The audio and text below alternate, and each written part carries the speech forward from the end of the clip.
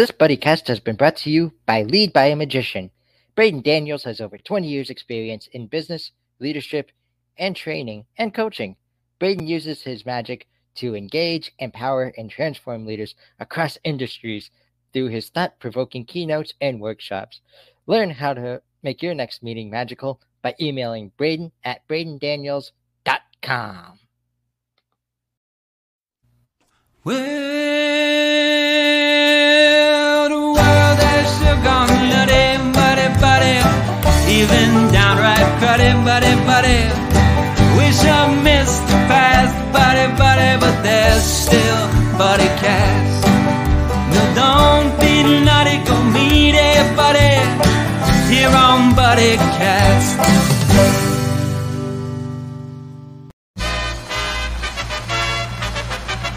Ladies and gentlemen, please welcome the founder and host of BuddyCast, Nick Sorensen.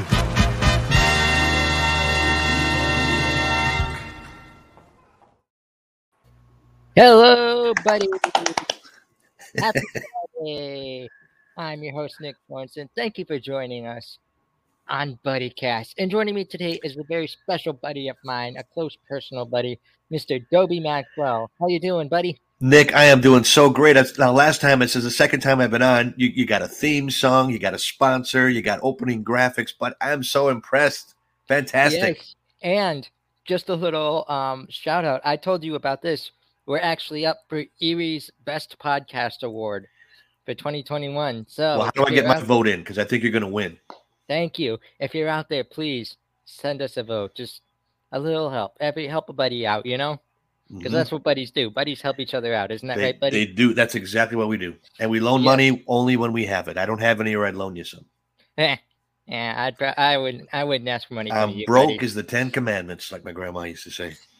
Oh, most definitely. So, a reason I called you on to this show is because right now we just got past the time of politics. We just got past another political moment. I don't know about your area, but my area, we, just elected new city officials, all that stuff.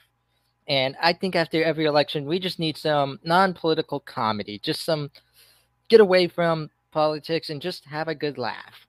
I couldn't agree more, Nick. I started a non-political, just basically a meme on my Facebook page, just because before the presidential elections, it was getting so ugly on both sides. No matter which side, I'm not blaming either one. There was bullets flying from both angles. I thought, you know what? There are so many things that are funny that have nothing to do with politics. I'm just going to start putting out once a day a little meme or a cartoon or something that I found. Or some of them I wrote, but 99% of them I just got from somewhere else. And it's been over a year now. And people say, I look forward to that every morning, just to chuckle and a laugh. I don't have to worry about. So I highly recommend taking that. I didn't invent it, but just run with it, because people need a laugh right now. That's not – a lot of scabs are there and picked about politics. Let's go somewhere else. Yes. So, like I said, non-political comedy. If someone is out there trying to go into comedy, but – they think like maybe the political road is the cheap shot road, or like the low hanging fruit, and they want to challenge themselves to go further. What would your advice be for stepping away from non-political comedy? Well, here's my advice for people that want to go into political comedy. See, a lot of times people, when they start out, they want to be edgy and they want to be, cutting, new comedy. Well, you have to learn how to be a comedian first. And when you go that edgy political direction, you automatically alienate at least half of your audience. Comedy's hard enough. You've been on stage before. It's hard enough to try to get everybody to laugh without just cutting them off politically. So there's any other angle. You think about what's kids and animals and life and the quirks of things. There's a million other directions to go, but people like the forbidden fruit. God said in the Garden of Eden, you can eat any tree, any one of them, but don't eat from that one. What's the one? That's the one they ate from. So there's so many other trees with fruit, comedy fruit to go to. No need to go politics. At least at the start. Pay your dues, and it might be 10, 15, 20 years, and you know how to be. Then if you want to go in that direction, feel free. You've earned that right and that privilege. But to start out, big mistake. Yes. And that can be said for other things too. Like if you want to be a clean comedian, if you want to be like if you want your comedy to be family orientated, Well, here's There's so another thing that you just said is very true, because if you're clean and family orientated, you have a less chance of upsetting people. Everybody's offended by everything these days, and I'm not a Mhm. prude. I'm not saying I don't like adult comedy, whatever you want to call it, blue humor, but it's got to be done well. All the comedians that are known in history for working that way, like Richard Pryor or George Carlin, they started out as clean comedians because they had to learn the craft first, and the reason they were clean is there's more of a chance to get rebooked. That's the only reason I tell comics clean leads to green. You want to get booked so you get experience, so you can get better. And when you develop a following fan base, if you could put butts in seats, like having a podcast, okay, people will come out to see Nick, the podcast guy, who happens to do comedy. Trying to get them to know Nick, the comedian first, that's a lot harder. Yes. So I'm just trying to take all the speed bumps out of the road. It's hard enough without having things. So work clean, be family oriented, know how to get laughs, and then go in any direction you want to. But you have to earn that right. That's all I'm saying. Yes. So go clean first, then go in the other direction. If you decide to, what if you say, you know what, clean's working for me, I'm making money, I'm getting bookings, I might want to stay here. People don't realize that comedy is a business first. Yes. There's the show part, there's the business part. The business part means you're viable. We all have to eat, we all have bills to pay. Why would you want to be this wacky artist going off on 10 different tangents? And the word artist, the most associated word with artist is starving. We don't want to be starving artists. We want to be working entities who entertain. Does that make sense? Yes. I think the only reason starving should be in an artist form is that you're starving for more greatness. Like you're starving to make yourself better. You know what I mean? I know exactly what you mean. And that takes years to do. I started out, I know what it's like. You think, oh, I'll do 3 open mics and I'll go out to LA for a couple of weeks and I'll sleep in my car because I have a good story. And then a month later, I'll be a big superstar. Well, get in line. Clue phone, line 1. It doesn't work that way. How long have you been doing comedy? Let me ask you that. Now, I've known you for a while. How long have you been doing comedy? Comedy, I think, since 2017, 2018 was when I've got my first shot. Okay. So you're basically, and I don't mean this as an insult to you, you're a baby that has had about 2 diaper loads. Pretty much. And that's not an insult. No, not at all. And you have a different viewpoint as a baby as you do from a grizzled, bitter adult like I am. I used to talk to the headliners when I was a baby comedian. I thought, why are you so mean and angry and bitter and complaining all the time? And then you know what? One day I woke up, I was one of them. I see how it happens. Little pecking things come at you from every direction, and it's a lot harder than we all think. Yeah. And it is, it's right. You're right. It's not just one of those things that you can wake up tomorrow and go, oh, I get this, or I know how to do this. Like, this is simple. This is easy. This is something that requires hours and hours of working on your skill. Like, there are so many people out there today who think they can jump on stage. Like, I can do better than that guy. Think they can jump on stage and get a crowd, and they'll go up there. They'll do an open mic or something like that. And they will just eat their words. They will just, it's like half of them are like a deer in the headlights situation, or they think this material is going to be so great, so fantastic, so everything. And then boom, it just goes to pots in front of them. And that's okay if you say, okay, I realize how hard it is now. Now I'm going to put in the work. I'm gonna watch Nick's Buddy Cast because he has comedians on there. Maybe I can learn from those comedians. I might not even know their name. I might not even like their style of comedy, but I can learn. Can I plug my my Facebook group just only because it helps me? Yeah. It's called the Maxwell Method of Stand-Up Comedy, and the reason I started it is not a lot of people were there to help me when I started, and I made all the mistakes there were to make. So I thought if I start a Facebook group for up-and-coming comedians, it's a way to pay it forward. And that's all I ask. There's no charge to join it. If I help you down the road years from now, and maybe I'll even be dead, you'll see someone else coming up the road, pay it that forward and help them out. And that's just the way comedy should be, a community. It's hard to do. Yes. There's so many communities out there who just get lost because they all feel like it's not a community of, hey, you're going to help me, I'm going to help you, even though we're on 2 different levels. Like, you ever pass a joke by me, just you need an outsider's opinion. I'm there for you, even if you're a 50-year veteran or something like that. You know what I mean? Compared to me, who's like, I'm just that guy. Like, I'm just starting out. I'm just teeing off, and I could use a pro's advice, And that's the thing, big brother, mentor, whatever term that you want to use, it's just very important. Nobody can do anything. Acting, music, sports. You need mentors, coaches, whatever. There's a system that you come through. Comedy, just because you're on stage alone, does not mean that everything else to get there was alone. You need a Yes. team, a structured team, and a plan of action, and it does take time. So that's not a bad thing. Enjoy the ride. No. That's the thing. One thing I really like and respect about you, Nick, you're a good guy, but you respect the craft.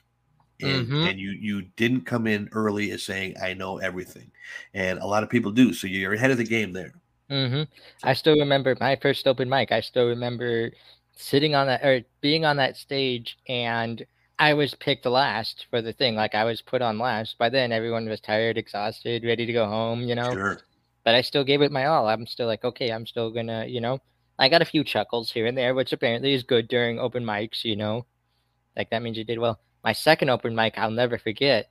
That was the first room laugh I got, and it is like something you never experienced before in your life. Do you remember your first room laugh? It's the shot of heroin that keeps us all addicted to this thing, chasing after them. Yeah, it was the very first time I was on stage. I was terrible. I thought exactly what you just said. I can do this. Those guys are terrible. I'm better than this. And I went on stage and thought, oh, this is a lot harder than I thought. And there was about 30 people in the crowd by the time I was on, and some guy was making the moves on a woman, and he wasn't really paying attention to the show. So I made an ad lib, and there was a football player at the time that was in trouble for he was making advances at a bar and a woman. It was in the news, and he was getting charged for it. So, you've got better moves than the football player guy. And that ad lib at the moment got the big laugh, and I'm thinking, it snaps your head back. That's a shot of heroin, man. There's nothing like that feeling, and that's what keeps you going. Oh yeah, exactly. I remember mine too. I froze after mine. Like I'm like, that's new. Yeah. Oh, it's good. Yeah. Tell me about your best show. What was the best show you've had? You've only had a couple of years. So what's the best show you've had so far?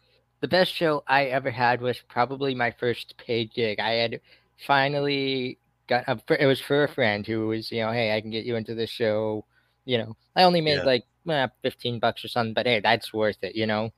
I would have done the show for free too, but he's like, yeah, I want to pay you guys. I want to, and I had all my material by then. I had everything. I knew which jokes worked, which jokes didn't, I had like, okay, the crowd likes these jokes. This joke I've tried to rewrite 3 times, doesn't work, and it was a lot of fun. It was me being me, there was nothing extra special about it. There was nothing like, oh, I've got to try this new joke or something like that. It was just my material, and everyone loved it. That's what keeps you going. And then the times when it doesn't happen, and you drive a long way, and you go on late, or something happens, and then somebody's heckling you. It's like, well, it did go well at one time, so at least I have that to aspire to. And when it goes bad, that's rough, man. Yeah. What's your worst time? You have any bombs? I have had shows like that. Like I said, my first show, by the time they didn't tell me I was going on last, they kept doing process elimination. Like this guy, okay, go up to this guy. You're next. You're after him. And it got down to the 3 of us. It got down to 3 people. And they said, okay, it's going to be you, and then they put it at me and said, and you're the headliner tonight. By then, everyone, like literally, because it was their first open mic for this gig, everyone's read, everyone's seen all these comedians, everyone knows who's worked and who, we've sat through at least 5 comedians who, I'm not sure if you're going to make it or not, or something like that, or we've sat through 2 great ones, but then, all their friends leave afterwards. Like there was one guy who brought half the audience, and then the minute he was done, they all left and didn't even pay their tabs either. Oh, brutal. Yeah. So now the bar owner's upset at you. Oh yeah, they were in some trouble. Oh yeah. But yeah, it was for the most part, as much as it was painful, as much as it was like, okay, it still gave me the motivation to keep going, to keep, hey, there's next time, there's this time. Don't lose it. Because I knew great comedians like you. I knew people like you. I knew everyone who came through that same place. Like I talked to them afterwards and just did what you did and asked for advice. Like I always said, like, hey, what advice do you have for a comedian? Which I'm going to ask you later in the show, Okay. What can I do to make myself better up there? And they all gave good advice, whether it was writing, whether it was the stage time, whether it was just keep practicing. One comedian told me, and they all gave me different variants of advice. Like they would say like, yeah, writing and stage time, but they would say like for writing, wake up in the morning and just write. It doesn't have to be comedy. It doesn't have to be, this, just write, because it opens your mind. It gets the clogs moving. and then before you know it, you're more paying attention to your day, and that's where you get the material. Well, you have to live life to get material too. Yes. You know, and I think, like I say, you're out having an experience. Will happen. It will come at you when you. Oh boy, there's probably some comedy there. Usually, when something goes wrong, car breaks down, somebody cuts you, in front of you in line, whatever. There's a million things can go wrong. You know, so enjoy that. It's a process. It takes a lifetime. Any craft is a process. Oh yeah. Even yesterday, I was at the mall with my girlfriend, and you know, as people with dwarfism, a lot of people like to stare at us. You know, a lot of people like, that's new. I was getting a lot of these stares today. I'm like, what is with this city? Like, I've lived here my whole life. Why do people keep staring at me? I got all the way home to realize, hey, my fly is down. Okay. Yeah, something like that. You know. All right. So. But speaking of comedians, who are some of your favorite comedians to listen to for like study purposes or to just get that motivation? You know, I've always been a fan of comedy, and I'm a lot older than you. So when I started out, the Tonight Show with Johnny Carson was the main source where you got comedians. And I was just a teenager then. So I would get up when I was supposed to be sleeping, you know, for school. Then I would turn on the TV, and the comedians always came on last at the very end of the show. And I grew up with my grandparents, and they were sleeping. So I would just by myself turn the sound really low and watch comedians. There was probably 50 that I could name that a lot of younger comedians wouldn't know. But a main what people probably heard of, Rodney Dangerfield was just, I always loved him. He was really hot. And I was a high school kid when he was hot. And I'm his age now that he was then. And my act does not appeal to high school kids at all.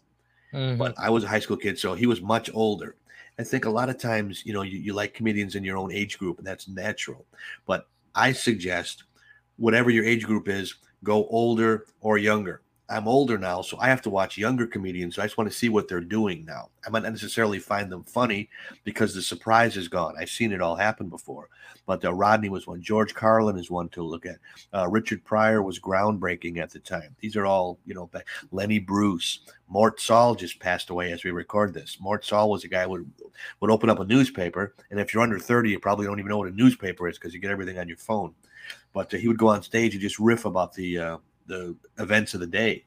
Well, there's a lot of stuff going on today that, you know, comedians can't riff about because there's cancel culture. It's a different world right now. So try to expose yourself to as much comedy as you can.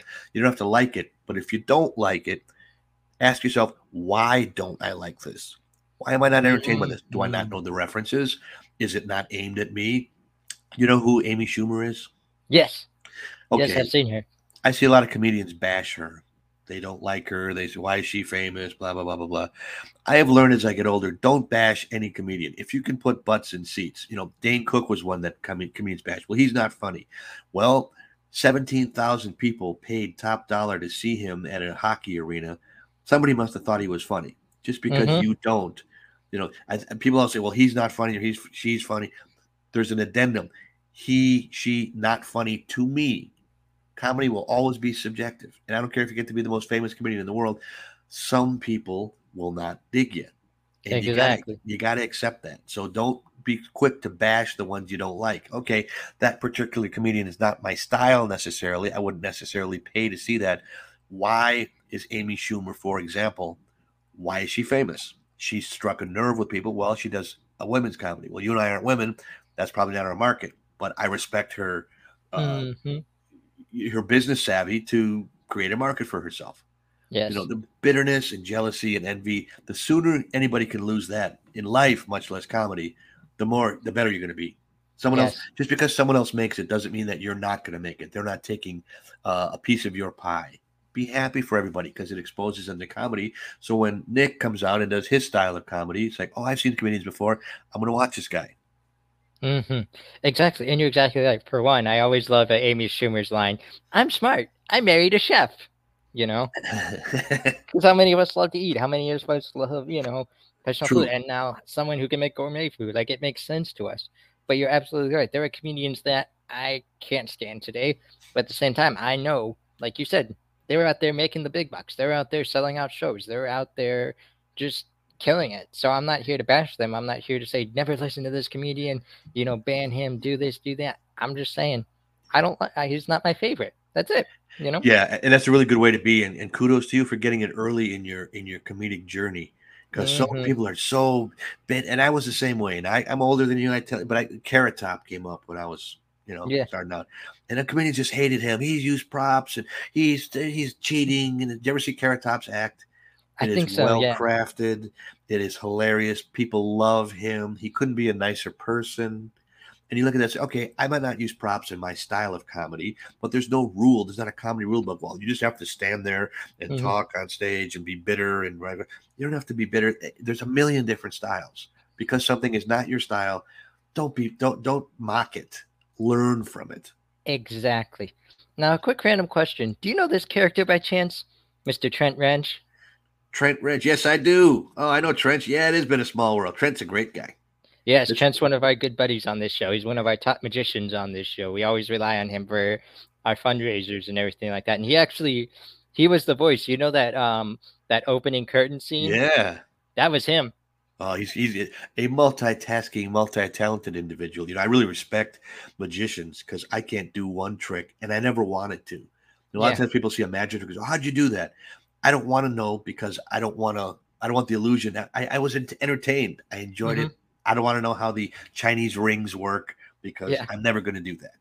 So shout out, kudos to Trent. Cool. Yes. So the one thing that we've kind of been like nitpicking at or something is like hecklers in a way, like people who say, I don't like this comedian, or I want to find out how this, this or that, like all that stuff. How do you personally handle a heckler at your show? My show, I have a snow shovel on stage, and it's a direct blow right to the base of the skull. It's so funny. I've taught comedy classes for many, many years. And the first two questions people ask in first class are, when do I need a manager? What do I do about hecklers? As you haven't written one joke, you've never been on stage before, but you want a manager and you're worried to, you want to crush the hecklers. And I think the best way to avoid hecklers is have an act, have a show, have a direction. If you're on stage and you're moving the needle forward and the audience is laughing and you're engaging and you're entertaining them, there's no room for hecklers. They don't want it. The heckler usually comes at a downtime, at a space. You're not connecting with an audience. That's when the hecklers will pop up. Don't even worry about it. And if you're new, you always have the excuse, sir, I've been doing comedy 2 weeks. You're heckling me is like tipping over a wheelchair. Are you happy with yourself now? Like beating up a first grader. So, and I think people, they worry too much about hecklers, like the rope, walker in the circus. What if I fall? What if I fall? What if I fall? No, you got to think, what if I make it? You have to have your eye on the tightrope to the next, to the other side, not at the floor when you can kill yourself. And it's hard at first, but if you know how to train yourself and you know what to do with the stuff, there won't be any hecklers. Will not be a problem until way later on. And you'll have so many other problems going on at the time, trying to stay booked, trying to pay your bills, trying to travel, that hecklers will be the least of it. Don't even worry about it. And I always enjoyed dealing with hecklers because it was basically a way to get back at my father. People say, man, you just zap hecklers. It's like, well, I'm not talking to the heckler. I'm talking to my father, revenge kind of thing. So that's another mental quirk. But yeah, hecklers, it shouldn't be a worry for people. Just write your act, write your jokes, put your show together, focus on that. I will say, I remember my first heckler. He was trying to get on me the entire show. Like he was, I told like the blue balls joke, how why people hate winter. You said, and I always look at you and go, oh, poor you, stuff like that. So, he was saying stuff like they were blue before you were even born or stuff like that. Like he was just trying to get up all of my business. I finally stopped. I looked at him and said, sir, people ask me all the time, how small am I? I got a question for you. How high are you right now? Huh, funny. All right. Yeah. And everyone started he started answering me, and I stopped him. I'm like, sorry, I wasn't asking about your physical stature. And everyone lost it. Here's the thing, too. And a lot of people without experience are putting on shows these days.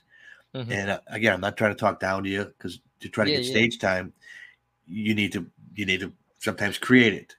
But in a venue that legitimately wants to do comedy, there has to be a person that goes over after, 1 or 2 times, whatever, it's like, not here. Yeah. Can it either not necessarily kick them out, but just you have to be quiet or you can't stay. And sometimes in an open mic situation, or sometimes a bar gig where someone with experience, they'll let that a drunk like that go on and on, and it just ruins the show. It's not worth it. Yes. You got to lance Exactly. the And boil. that guy did get kicked out later. He did. Good. Yeah. The guy after me, basically, I played through my whole show, the rest of my show, and then the guy after me came up and said, "Do you think this is funny?" Not going to me, but to the other guy. Said, like, there are people up there who are trying their hardest, who are giving it their all, and you're mocking them right now. Like, you're just trying to I'd like to see. Oh, no. He came up to two people after me, or this guy came up two people after me. The heckler came up after me and ate it. Just completely bombed. No one laughed. No one did anything. No one Sure. was. So then the guy after him just said, like, you think this is funny, all this stuff. You just tried it yourself and you were garbage. Get out of here, man. Yeah, pound sand. Get out. Yeah, exactly. So we talked about writing earlier. I'm going to jump back to another question. Sure. It's your show. Do whatever you want. The pandemic is the perfect time for writing. It gives us so much time to just sit back and kind of reflect on life a little bit. What's your advice for comedians with writing? What are your ways to write, like, new material? What do you do personally? Well, I have experience now in there can be such a thing as too much freedom, in my opinion. Okay, just what you said should be a dream situation for comedians. Well, it's the pandemic. I have a lockdown. I have all day and night to write, and I'll do this. What do? You hang out, you watch YouTube videos, you eat cookies, you binge watch a TV show, you take a nap, and by the end of the day, you haven't written one joke, one line. I think there has to be accountability. That's my opinion. And you have to get somebody, I would recommend somebody with a little bit more experience than you. But even if you're just starting out, find someone else that you're willing to exchange ideas with. Now that can be a situation where, well, I thought of that joke and he's doing it or she's doing it. Well, I think you have to agree going in. The material that I'm going to present to you is a topic or a premise that I'm coming up with. Say, okay, Nick talks about dwarfism. Well, that's not a topic that I'm going to talk about. Okay, so if Nick comes to Dobie and says, I got these jokes about dwarfism I want to do, the deal that I try to create is, okay, anything that I come up with for Nick's topic is his, if you choose to use it or you don't use it. And then if I come up with a topic of being left-handed, which I happen to be, are you left-handed by chance? I'm right-handed. Okay, well, I'm left-handed. Okay, so if we do left-handed stuff and you come up with it, that's my premise. And I've seen comments too many times. Well, we were in the store and we were writing jokes or riffing on something, and he did a line that I said. It's like, well, okay, I think you have to have an agreement going in. This topic is what I'm working on. Your topic is what you're working on, and just present jokes and ideas and directions. And I think you can really help each other grow. Deadlines are a great thing. Okay, I'm going to call Nick tomorrow at 5 o'clock. We're going to talk on Zoom for half an hour, and we're going to write jokes together. And then we're going to quit at 5:30 because you don't want to go for 3 hours and again fart around and not talk about anything. And then by the time you hang up, you haven't written one joke. Know when you're going to start, know when you're going to end, and could focus on business the entire time. Now, it's easier said than done, but if you have even one other person that you can do this with, there's no law that says you can't do it with a dozen people. But try to cultivate those relationships, at least to start, because it builds good habits. It's like a workout partner in the gym. You go in the gym by yourself, nobody's going to force you to get on there and do the thing, get on the machine. Accountability is good. That's my recommendation for new comedians. Yes, exactly. So now we've talked all the business aspects of it. We've talked all, writing. We talked all, like, handling hecklers. Why do you personally think someone should go into comedy? Why do you think people should start looking into the craft more? Because it is cheaper than therapy. I love that. Yeah. Most comedians, what I call dented cans. I have a whole YouTube channel called The Dented Cast for people that had issues growing up. Their parents didn't love them, divorced, whatever it is. And a lot of comedians come from the worst backgrounds, I found. And comedy was just a way to get that acceptance that we craved so much. We never got it growing up. So we think, okay, well, I'll be a comedian. I'll be rich and famous, and all my problems will be taken away. No, all your problems will fester and be magnified. You might have money and fame, but you're still the same person inside. So I have learned later in my experience to work on my inside, my inner person, and that's not easy to do. So why do I think the craft of comedy, it's creatively, it's an outlet, but you have to work on the inside and the outside. It's good to entertain people. I've always loved that laughter. We talked about that at the top of the broadcast here, because that hit, it's like, oh, it's great for you, but it's great for the audience too. Does that make sense? That Yes. laugh, they're enjoying it too. So why should things Yes. that work on the craft to properly have an outlet for not only your creativity but your troubles too, man? Yeah. A lot of times people use drinking and drugs, and a lot of comedians use, entertainers of all kind do. I'm not a judge of anybody. I don't, just because I don't think I can handle it. I couldn't practice moderation. So comedy is something that you can do. That it's good for both parties.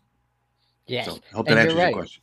And you're right. It is talking about your problem. I always said when I first got into comedy, people are going to laugh at me no matter where I go. People are going to stare at me no matter what. I can't avoid it, unfortunately. Why not get them to laugh with me? Why But not get them? if they get in your head and they know the Nick experience of what it's like to have people staring, and they'll empathize. Like I said, they'll laugh with you. And you're a very likable cat, man. You're a good dude, and I think that's going to come out on stage. I know it's going to come out on stage. So it's just it also educates people to say, well, maybe if somebody's different than me, there's still a person inside too. So there's a lot of good things that can come out of comedy. Exactly. And it allows me to set the bar of, okay, this is okay to laugh at, like, this stuff, like I can laugh at my experiences. I can laugh at, like, here's a funny, interaction that happened today. But then there's things like, okay, we don't laugh at me because of this situation. Like, we don't laugh because I don't have control over this. Like, I tell people all the time, how much fun I'd have if I could wake up tomorrow and be like, today I want to be 6'4", and then shoot up to 6'4". Yeah, tomorrow let's be 5'8". Sure. Like, do you know how much fun we'd have? Stuff like that. But at the same time, I'm not saying like I hate who I am or something like that. So it gives them that level. It gives them that, like, okay, this is the bar. Excellent point. Now I'm sure you know who Louis Anderson is. Mm-hmm. It's on YouTube. Go watch Louis Anderson's first Tonight Show.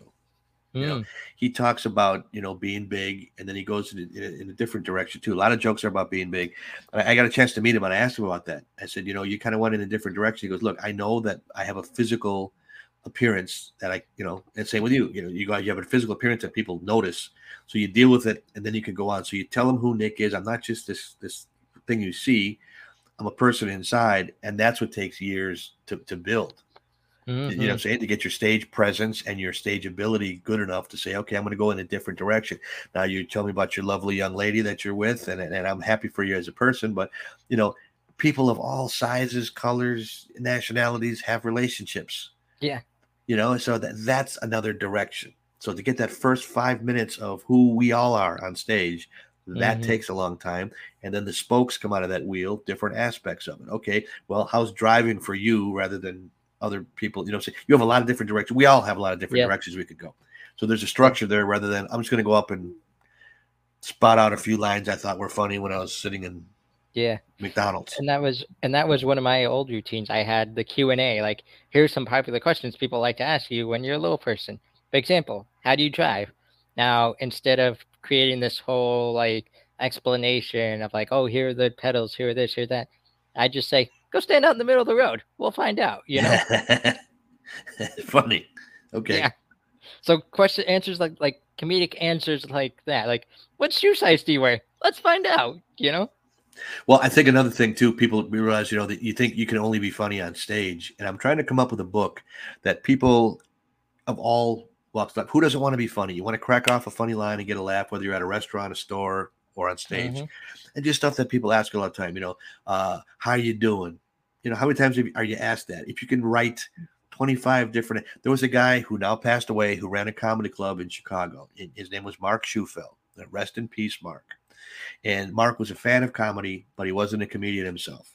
And you'd ask, hey, Mark, how you doing? And his answer would always be, my feet stink and I don't love Jesus. I don't know what that means. I have no idea, but it's another, how you doing? Good. I'm okay. It's just rather than, so he had a twist. It was the only one. If you ask him that question 500 times, that's the answer that you would get. But I think, what if you came up with 3 different answers a week when someone asks, how you doing? That's the equivalent of joke writing, and it's safe because you're in a one-on-one situation. You're at the grocery store, how are you doing? What's new? There's little questions that people ask us. There's chances to be a comedian every day for all of us, even when you're not on stage. Yes, absolutely. Now, buddy, do you have any projects or you mentioned a book that you want to write. Do you have any project shows or anything like that? Yeah, the next book I'm writing, I have a book called Monkey in the Middle. I'm going to plug it there. I think you were going to plug it last time. My best friend since we were kids robbed a bank that he used to work at, and he robbed it twice. And he tried to blame one of those robberies on me. And he wore a gorilla mask and he had helium balloons and a tuxedo like a gorillagram. That's why I called it Monkey in the Middle, because I had to sit in court and testify against my best friend. And it's a fascinating story, and I can say that because I didn't write it. It just kind of happened, and I chronicled it. And the next book is going to be about my comedic adventures. I was heckled by Donald Trump. How about that? Not a lot of people can say that. This is before he was president, but he was friends with Rosie O'Donnell at the time. I don't think they're friends now, but he was friends back then. It was in Florida, and he came in and he said, "When are you going to get funny?" And that's the title of the book. When are you going to get funny? And just stories about meeting people like Rodney Dangerfield and George Carlin and all that kind of stuff. But another project, Dry Bar Comedy, is a thing that's coming out. It's very popular these days. If you're a new comedian or if you're a fan of comedy, it's more for cleaner comedians. And it's a lot of people want to see cleaner comedy. So I've been accepted to do Dry Bar, and it's hopefully going to be in the spring of 22. So lots going on, man. I'm a lifer. Awesome. Now, buddy, I'm going to ask you 3 questions that I ask all my buddies that come on this show. Yes, sir. The first one is in your own words. What does it mean to be someone's buddy? It means to give and to take. When the car breaks down at 3 o'clock in the morning, if I call Nick, I know he's going to show up. If Nick calls Dobie, I'm going to show up for you. That's what a buddy is. Beautiful. Love that answer. Now, part of being buddy is being a charitable buddy. So if you could have our audience donate to any charity of your choice, what would it be and why? I always thought helping children or animals because they're defenseless. So it could be a pet cause. It could be a kid's cause. Either one of those would be great because they need our help in this planet. So that's not a definitive answer. Yes. Hey, that's what either one is acceptable. The kids or animals, you help them, you're good with me. It's something that's close to your heart, Yes, it is. It's something that's true, genuine. It's not just just give it to this. It's something that this is why I want you to give to these people. This is why I want you to give to this cause. So we applaud that. And now, buddy, it's time for what we call the ultimate BuddyCast buddy question, brought to you by Lead by a Magician. So I've asked you this last time you came on the show, but I'm asking you again. For anyone out there who wants to become a comedian, who wants to get into comedy, what is your advice to them? Become a plumber, drive a bus, work at a store. It's not a job. It is a lifelong obsession. And be prepared to go into it knowing that. It's not just, I'll do it. It's going to consume your body, your soul, your mind, your entire being. Make sure you really want to do it. And if those answers are yes, experiment, get into it, and know that it's a lot more than so. My advice would be find a mentor. Doesn't have to be me, just someone that's ahead of the game that can tell you things, that's been through the wars. That's why I set up my Facebook group, the Maxwell Method of Stand-Up Comedy, because there are other people besides me that offer their advice as well. You can't do it alone. So you want to do it, know it's a lot of work and a commitment, and find a mentor. Those are my 2 things. And number 3, have fun with it. That comes from Gene Parrott. I don't know if you know who Gene Parrott is. He wrote a lot of great books about comedy. Look him up. But so have fun with it too. That's my 3. Love it. Well, buddy, thank you so much for coming back on the show. Anytime, Nick. Much needed laugh, just to get away from all the political stuff in the world and just talk to a good buddy about comedy, something that we all love, Appreciate it, man. Yes. Hey, before we end the show, I have one favor to ask you. Anything. Go be someone's buddy today.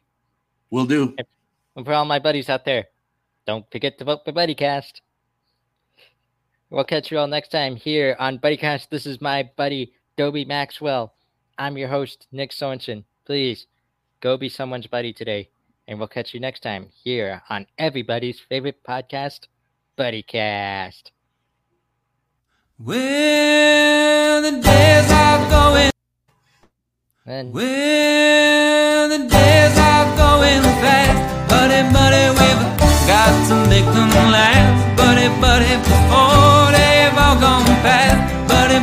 tune in to BuddyCast. But don't feel none, go make a buddy here on BuddyCast. Hey buddies, you thinking of starting your own podcast? Why not use Anchor? It's the easiest way to make a podcast, and here's why. First off, it's free. Secondly, you have creation tools to record and edit right from your phone or computer. Third, Anchor distributes for you. You can be heard on Spotify, Apple Podcasts, and more. Fourth, make money with no minimum listenership. And finally, you have everything you need for a podcast all in one place. So what are you waiting for? Download the free Anchor app today or go to anchor.fm to get started.